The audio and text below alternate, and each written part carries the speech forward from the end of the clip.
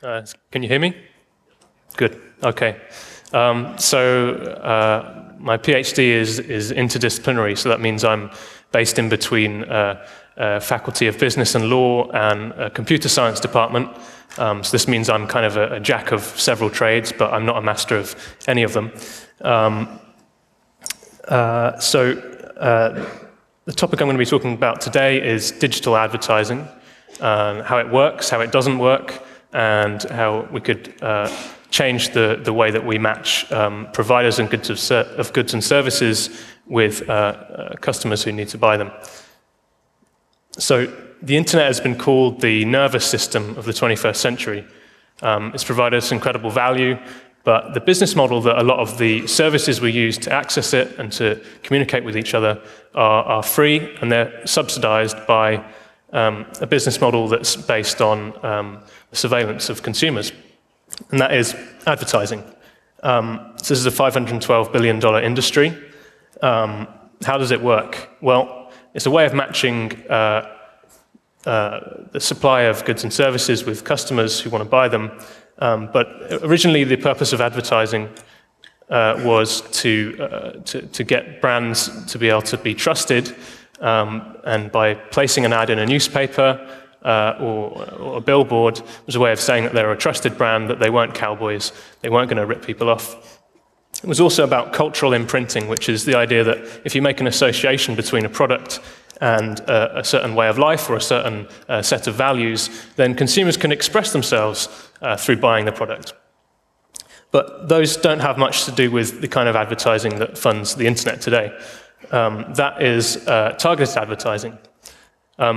And the idea with targeted advertising is you know something about an individual, and you use that knowledge to send them a special message, which is designed to influence them to buy something. So for those who don't know, so this is 20% of the ad industry, but it's the majority of the revenue of a lot of the businesses that provide free services online. So for those who don't know, this is a kind of a simplified version of how that industry works. On the one side, you've got sellers who want to sell stuff. On the other side, you've got consumers, buyers. And in the middle, you've got a very complex kind of web of intermediaries. And so the sellers will have marketers whose job it is to try and sell stuff. They'll go to advertisers who will create the creative content to advertise the products. They'll use something called a demand-side platform, which is an intermediary service that allows them to automatically pay for ad space. And they'll do that through either an ad network or sometimes an ad exchange. And the idea of an ad network is to aggregate all of the available ad space and allocate ads to the space. An ad exchange allows this to happen through a marketplace where there are auctions. And so a publisher, so this could be any website that has display advertising space, will engage with an ad network or an ad exchange through what's called a supply-side platform. The supply-side platform and the demand-side platform have auctions with each other through the ad exchange. And the amount that each display opportunity goes for depends on how much is known about the user that's visiting that page. So there's a whole load of personal data that gets collected in order to do this targeting, and sometimes there'll be third-party data brokers that will be involved as well. And the idea is that the more that's known about an individual, the more that the ad space is worth paying for. So that's how it works in theory. Does it actually work in practice? So just from a purely business perspective. It's not really clear whether it does or not. We do know that about 44% of all the ads that are served in this way are never actually in view. So that's classed as being on a page that is visible to a user for more than 1 second. So the remaining 56%, it's not clear whether they get seen either, because they might be ignored by consumers. They might be blocked through ad blocking software. Then there's other things like click fraud. So this is where fraudsters essentially cheat marketers out of their ad spend by generating fake clicks and views of adverts. And they charge them per click or per view. Then there's the question of whether the profiling is particularly accurate. I think in some cases it is, but in a lot of cases it isn't. I logged on to the ad preference manager of an ad network and looked at my own profile. And they think that I am a father with 2 kids and that I have a pet dog. As far as I know, neither of those things are true. So any targeting that's targeted at me on that basis is unlikely to be correct. But maybe there are some cases where the adverts that reach people in this way are relevant to them. And the theory is that this is good for consumers because it's more relevant adverts and therefore things that they might actually be interested in. But aside from that, there are a whole bunch of problems with this infrastructure for consumers. The first one is surveillance. The ad industry makes surveillance very valuable. It encourages it, it invests in it.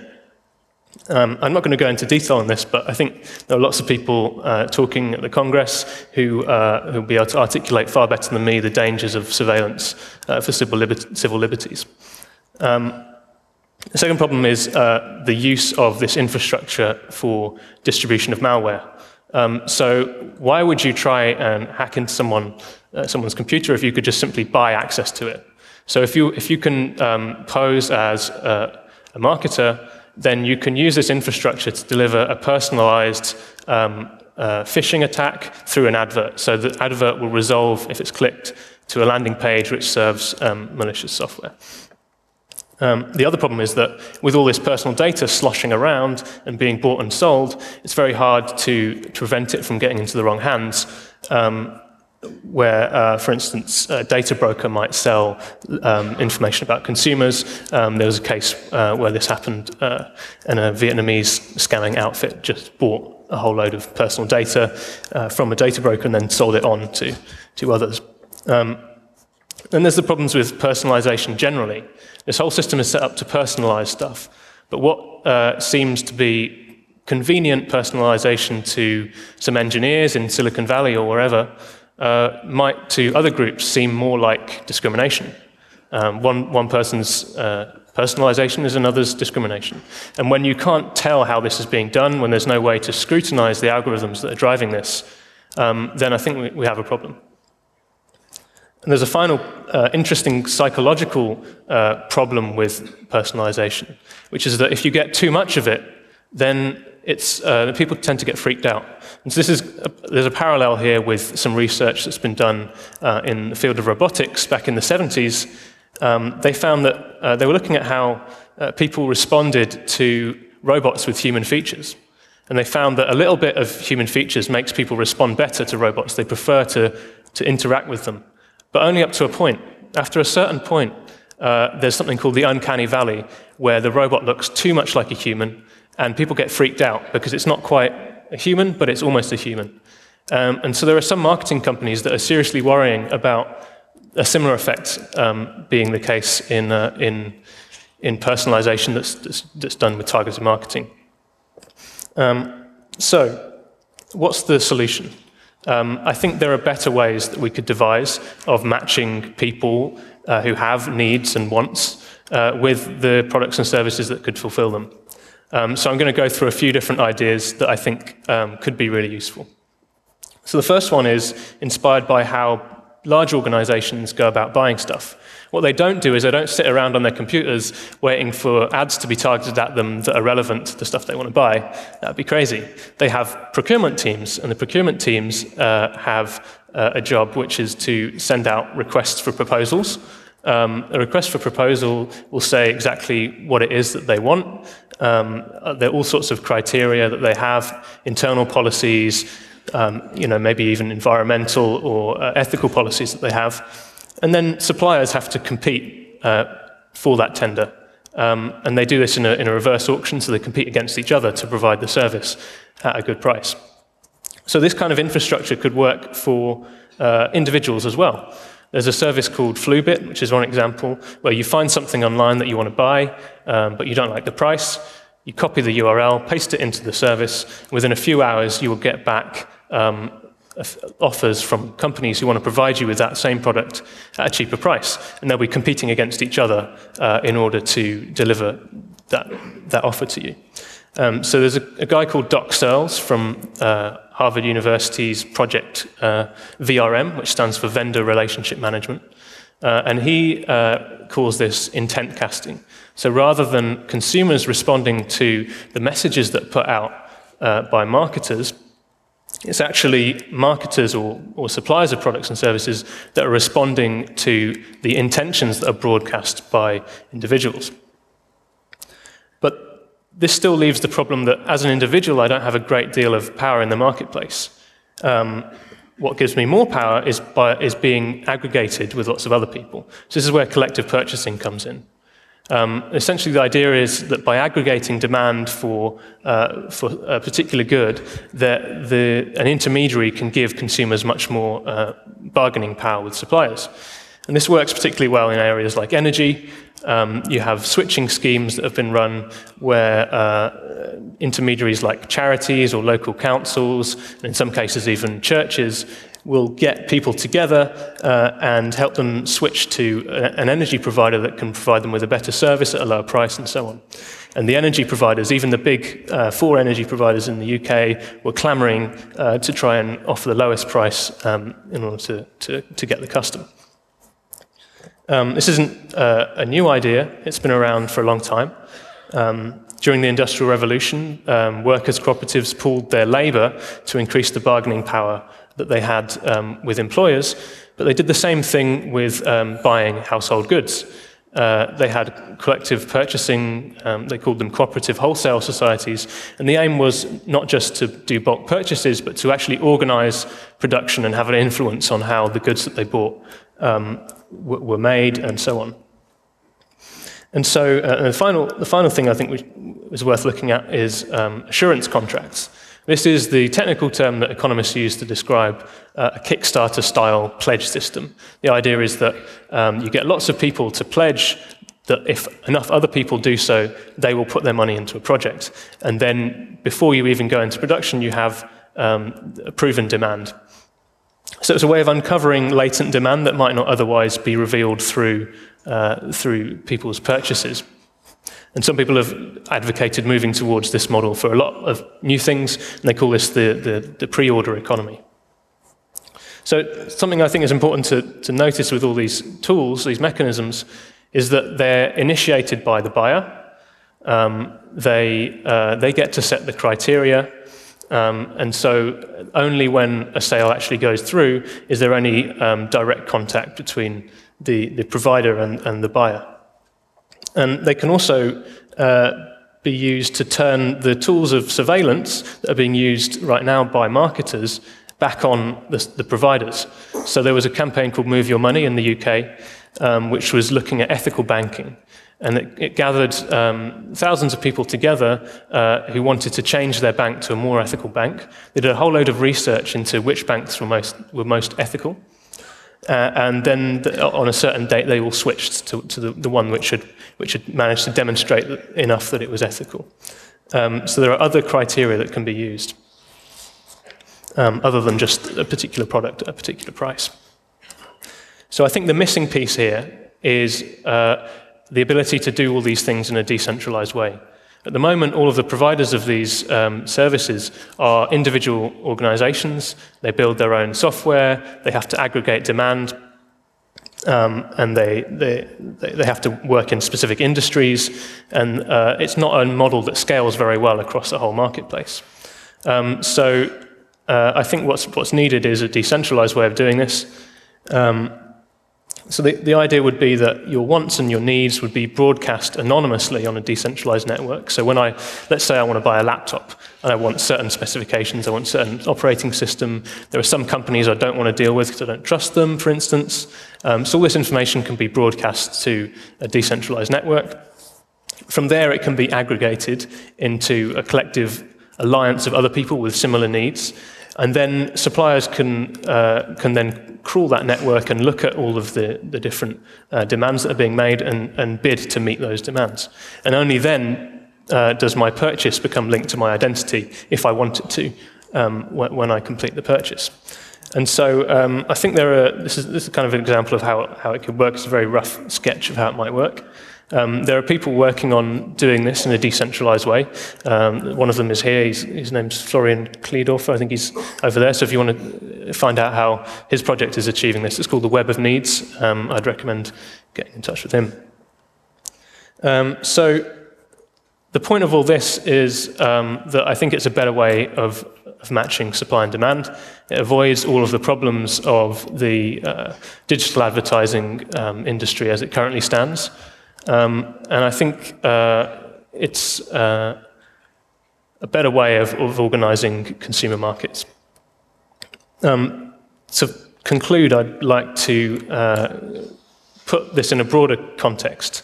There's a narrative of consumer empowerment that kind of stems from the Enlightenment idea that we're all individuals with autonomous decision-making power. We interact with each other on the market, and we make choices based on the options that are available to us. But I think this is a myth. It doesn't really work like that. And when the web came along, we thought that it was going to make it even better for consumers because there'd be even more information available at our fingertips and we'd have even more ability to decide. But actually, it doesn't really work like that. There's so much information out there, but most of the time we're being targeted with advertisements rather than going out and searching it all. And so I think what we need instead is a system that is based on transparency from the providers, that's not based on surveillance of consumers. I think it's important to have a system that is not about grabbing the attention of consumers and trying to convince them to buy stuff, but that actually is based on their needs and their desires and their individual criteria. And that treats them as individuals with their own set of values rather than just manipulable, kind of predictable consumers. So I'm not sure if I've finished ahead of time, but I'll be pleased to take your questions.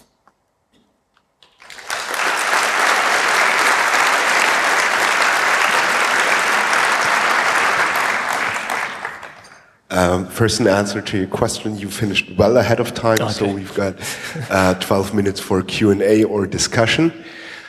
And I see there is only one person on microphone 1, so go ahead.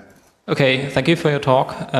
First question, you talked about advertisements that advertise a product, but what about advertisements that advertise a brand? Like where a car manufacturer says, hey, we build great cars, please like us. Mm-hmm. Well, there's an interesting theory that kind of advertising should actually be more valuable. And the argument there is that targeting allows you to pay a very small amount to target a very specific person. And so anyone can do that, right? You don't need to be a big company with a lot of money to invest and have been going for a long time to do that. So actually, rationally, you might think that a targeted advertisement signals that you're not necessarily a very reputable brand. Whereas if you buy a double-page spread in a magazine and to demonstrate that you have that power to do that, then people might be more interested in it and be more willing to respect you as a company that can do that. So that's one theory. I think generally branding advertisements are a different beast, and they don't necessarily require surveillance because they're normally higher profile. They're on billboards or in magazines. Okay, and another thing, if you... Actually, next question it's okay. was on another microphone, see me after. Which would be number 2. One question from me is, I see a lot of advertising on the net, advertising something that is next step for advertising. So, for example, if I have a free game on the iPad, it had advertising for next free game that maybe get some advertising for the real product. This is getting meta levels. Will this ever break down completely? Because all these levels of advertisings. I'm not sure I quite... Are you saying that you're in a game, you get an advertisement for the next game? For the next free game that perhaps monetizing itself by selling another ad for another free game and ad infinitum. Well, I guess that wouldn't require surveillance because all you need to know is that the person is playing the game, right? So there aren't as many negative effects, I think, and that you've already expressed your interest in the game by playing it. So number 4. I'm just it's more like a comment, I think. So I basically don't watch ads because I have an ad blocker and I haven't had a TV for like, I don't know, more than 10 years and things like that. So I really am not, aware. And then what's really weird is that sometimes people tell me that, hey, I've seen this ad and, have a look, it's really weird. And I'm like, whoa, that's a new product and it's actually useful. Like, it's the ad. What I'm trying to say is that they're not pushing ad on me. It's like it's actually valuable information, which I know sounds very strange. But so what I'm trying to say is that if we turn this around, which is what you're trying to propose, I think, is that there will be that there will be an information flow that will be missing. I mean, I personally thought that information flow is complete useless information, but it turns out that I had to face the fact that it's not completely useless. Mm-hmm. And so what do you say to that? So if the question is about, without ads, how do we discover new products that we weren't aware of? If it's completely based on our own initiative to go and make the request, then we might miss out on important opportunities. I think that's right. But I think there are other models to discover products that you might want and need. There are hobbyists who write blogs about particular things that are great, and they look at all the new products that are coming out. And that's an impartial source. It's not coming from the seller. And so I think there's always more reason to trust an impartial source than anything that comes from the seller. Yeah, but I think it's interesting to consider that could you just one question per person, please? And the next question's right behind you on microphone 4 as well. Okay, thank you. I'm thinking of some experiment which was about coffee, where they asked some consumers what coffee they want, and they all said they want some rich roast, black and strong coffee. And when they tasted or tested different coffees, they all wanted some milky, soft coffee thing. So when companies look at that, do you think they will trust the opinion of the customers when they see, well, they don't really know what they want? Mm-hmm, mm-hmm. I think it's true that, as I said, we don't really know what we really want. We usually make bad decisions, and we usually make suboptimal decisions. But part of that is about tools that allow me to be aware of my own inconsistencies, that allow me to understand what I really want, and when that differs from what I think I want. It's another thing to say that that's a justification for leaving all this infrastructure in the hands of those who are trying to convince me to buy stuff, especially if I think that I like a certain thing, but my actions reveal I like something else, and I might want to change that. Let's say it's I think I want to quit smoking, right?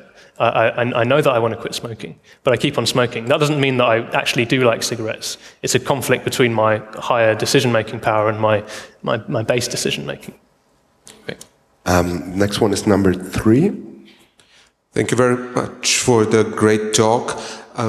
If more and more collectives come around, then they'll become a big player in the network that you showed in the beginning. And I'm pretty sure that the industry will come up with a smart business model and try to involve them in all their, what they do. Have you thought about what they'll come up with and what we should be afraid of and be prepared for? Yeah. I think that they see that, and that there's a positive opportunity for sellers, at least. I think that a lot of the ad industry will, if this were to happen, a lot of the ad industry would die off. But I think from the seller perspective, there's a huge advantage if you don't have to go and acquire consumers. You don't have to spend money on advertising anymore, and that's great. If the energy switching program was what everyone used rather than just sort of 10% of people using it, then you could have an energy company that had no marketing budget, but that exclusively, so the prices would be lower and they'd always be winning the custom of the collectives. So I think there's a huge opportunity for businesses to use this model and therefore not have to go in for the whole digital advertising model. Next, we have a question from the internet. So, what do you think about consumer-generated wish list approaches? Are those a good model? Yeah, that's a decent model. I know that Amazon has that. And yeah, I think that's a good idea. The problem at the moment is it's centralized. So if I have a wish list model with a particular vendor, then I only get offers from that vendor. And so another service that could do that and that could match my wishes with similar people and aggregate them together. I think that would be a good thing. Next one was on number 1. So you talked about collective purchasing, which is now popular for energy markets. You're probably a bit too young for it, but like when we had the new economy in 99 and 2000, there was a lot of collective purchasing for consumer goods like cameras. So basically it worked, some broker was collecting the requests, and whenever they had an order for like 10 cameras, they would send it out. But that magically vanished. So did you do any comparison what went wrong there, or why did it vanish, and will it vanish again, or what did they do wrong in those years? I'm not sure. It's a good question. I think where it has been successful, it's been in markets that are more like utilities than one-off purchases, because people have to pay their energy bills or they have to use their bank year in, year out. And so if you have to do that, it's kind of, you're confronted with that decision so many times that at some point you think, well, maybe I should do this in a more efficient way. Whereas if you're buying a camera, you might not have to consider how you make the decision so many times. So people might not know about them. I think it's hard for that kind of service to get a foothold. And also there's a problem of instant gratification. You can go and buy the camera straight away rather than having to wait for enough other people. But I think, people pledge money on Kickstarter for stuff, 90% of the stuff on, or maybe more, on Kickstarter doesn't get funded. But people still put their money down just in case. So I think it could grow. Next question is on microphone number 2, and I don't know whether we'll have enough time to answer all questions standing there, but go ahead. Okay, then I try to make it quick. So I think a lot about empowering consumers, and you talked more about the functional and qualitative set of preference consumers may have when purchasing a product, but there's also the dimension of ethical, moral, political values and views that we also may wish to express by purchasing. And of course, once you solve the problem of combining the purchasing power of consumers, that's great. But I wonder if you've thought more about really creating transparency on the supply side. So as long as marketers or companies can still create an image that we are making the world a better place by, and that they have very human rights saving production process. So how can you really solve the issue of information asymmetry between what the consumer knows and what maybe a big group of people believe they know? I absolutely agree. And I think there are people working on that. So there's things like open product data, open supply chains, all that kind of stuff. And some companies are making efforts to do that. But I agree that there's a lot of asymmetry and it's very opaque at the moment. I think one model you could have would be, let's only deal with the ones that say what they do. And provide evidence for it. And so the consumer might take a hit because they might miss out on other stuff that is being produced in an ethical way, but it provides an incentive for the suppliers to actually publish that information. Right now, there's just not enough demand for it. But I think in future, it would be great if there was. And this campaign I mentioned, the Move Your Money campaign, they created a lot of that information themselves by going out and doing their own investigations into how the banks were using their own money for investments. Next is on microphone 4. I'm going to be a bit provocative, so I'm wondering whether you've seen any of those business models you described that were successful on a large scale. Because what you described as intent casting, so collecting consumer demand, it's been tried. And the role has been taken over by social networks.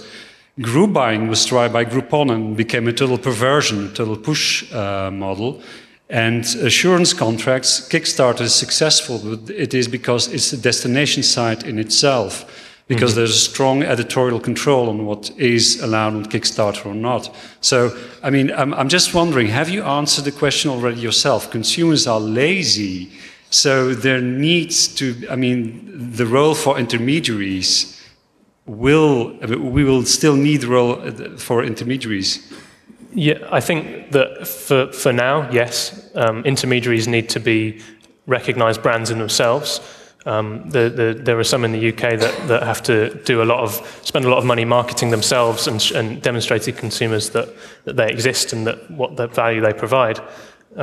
So I think for now they're most likely to be centralized, but I hope that in future they won't be. And I think for this model to scale more widely, I think that it does need to be decentralized. Well, unfortunately, we ran out of time. Maybe you find another room to continue this discussion. Thank you for your talk and for the Q&A.